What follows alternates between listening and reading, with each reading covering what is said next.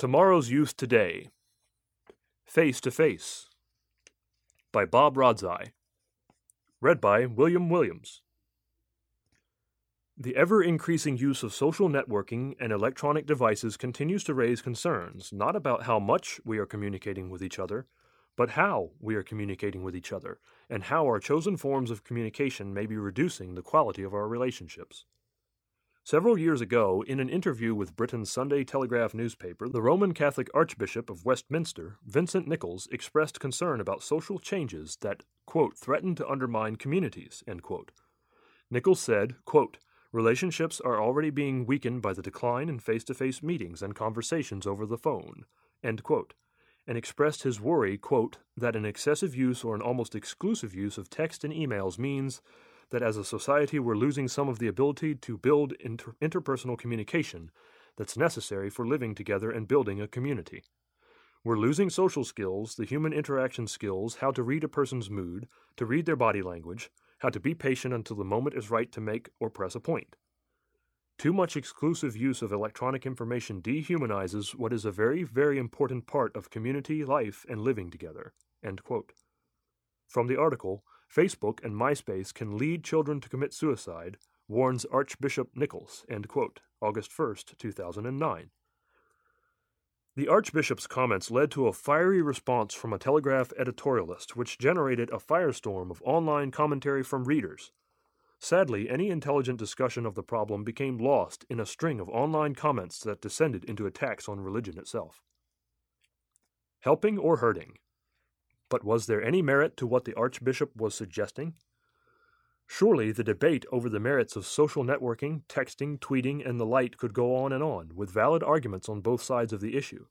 Is it helping us or is it hurting us as communicators, as individuals, and as members of the human community? In late April 2016, many were shocked by the podcast Not Just Sports, mean tweet video, called Men Break Down Reading Mean Tweets to Female Sports Reporters. Millions watched the video of male sports fans reading real comments about sports reporters Sarah Spain and Julie DiCaro to their face. The men who were asked to read the tweets had no idea what they would be reading when they sat down to film. Their discomfort at reading vicious and hateful statements was more than obvious. Just Not Sports co-host Brad Burke commented, quote, what we saw was a visceral reaction that reminds us it's one thing to write these words on screen, but it's another thing to say it out loud to someone's face, end quote. The video ends with the statement, quote, we wouldn't say it to their faces, so let's not type it, end quote. In other words, face-to-face makes a difference in how we communicate, how we interact with each other, not as machines, but as living, breathing human beings. When my daughter spent 15 months living 9,000 miles away from home, Skype gave us a free means to see each other and to talk. It was a valuable link that kept us as close as possible under those circumstances. Many use Facebook and Twitter to keep in touch, share ideas, and encourage each other. When I worked in the Philippines, texting was an essential form of communication with those who rely on the relatively inexpensive tool because of their limited means. On the other hand, I was reminded a few years ago that technology has inadvertently created habits that may not be helping us. A friend of mine was on his way to a business meeting, and on the way he stopped to grab a cup of coffee. While in the coffee shop, he saw a coworker sitting in front of his laptop, having an online chat with a friend. When asked where his chat partner was located at the moment, he pointed to someone sitting right on the other side of the coffee shop. When my friend asked why he did not simply go over and talk directly to the man, he was met with an incredulous stare. Imagine talking face-to-face rather than chatting online. Who would think of such a thing? Recent studies have shown that even though young people today have more means than ever before to keep in touch with each other, they are feeling greater loneliness. Are you?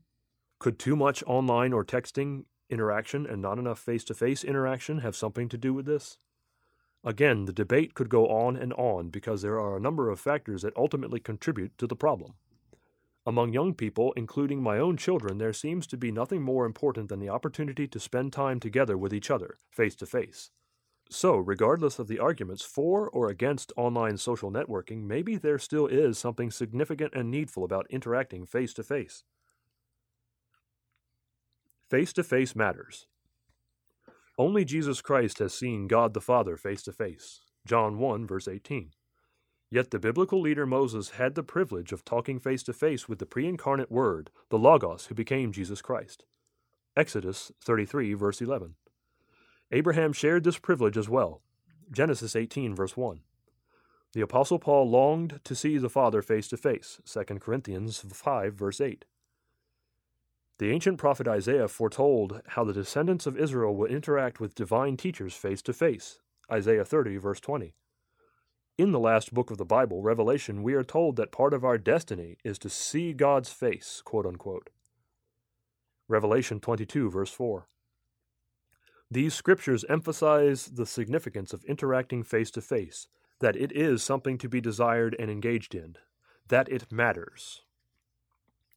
Regardless of whether we are avid users of online social networking or have little or nothing to do with it at all, we should never lose the art of effectively communicating face to face.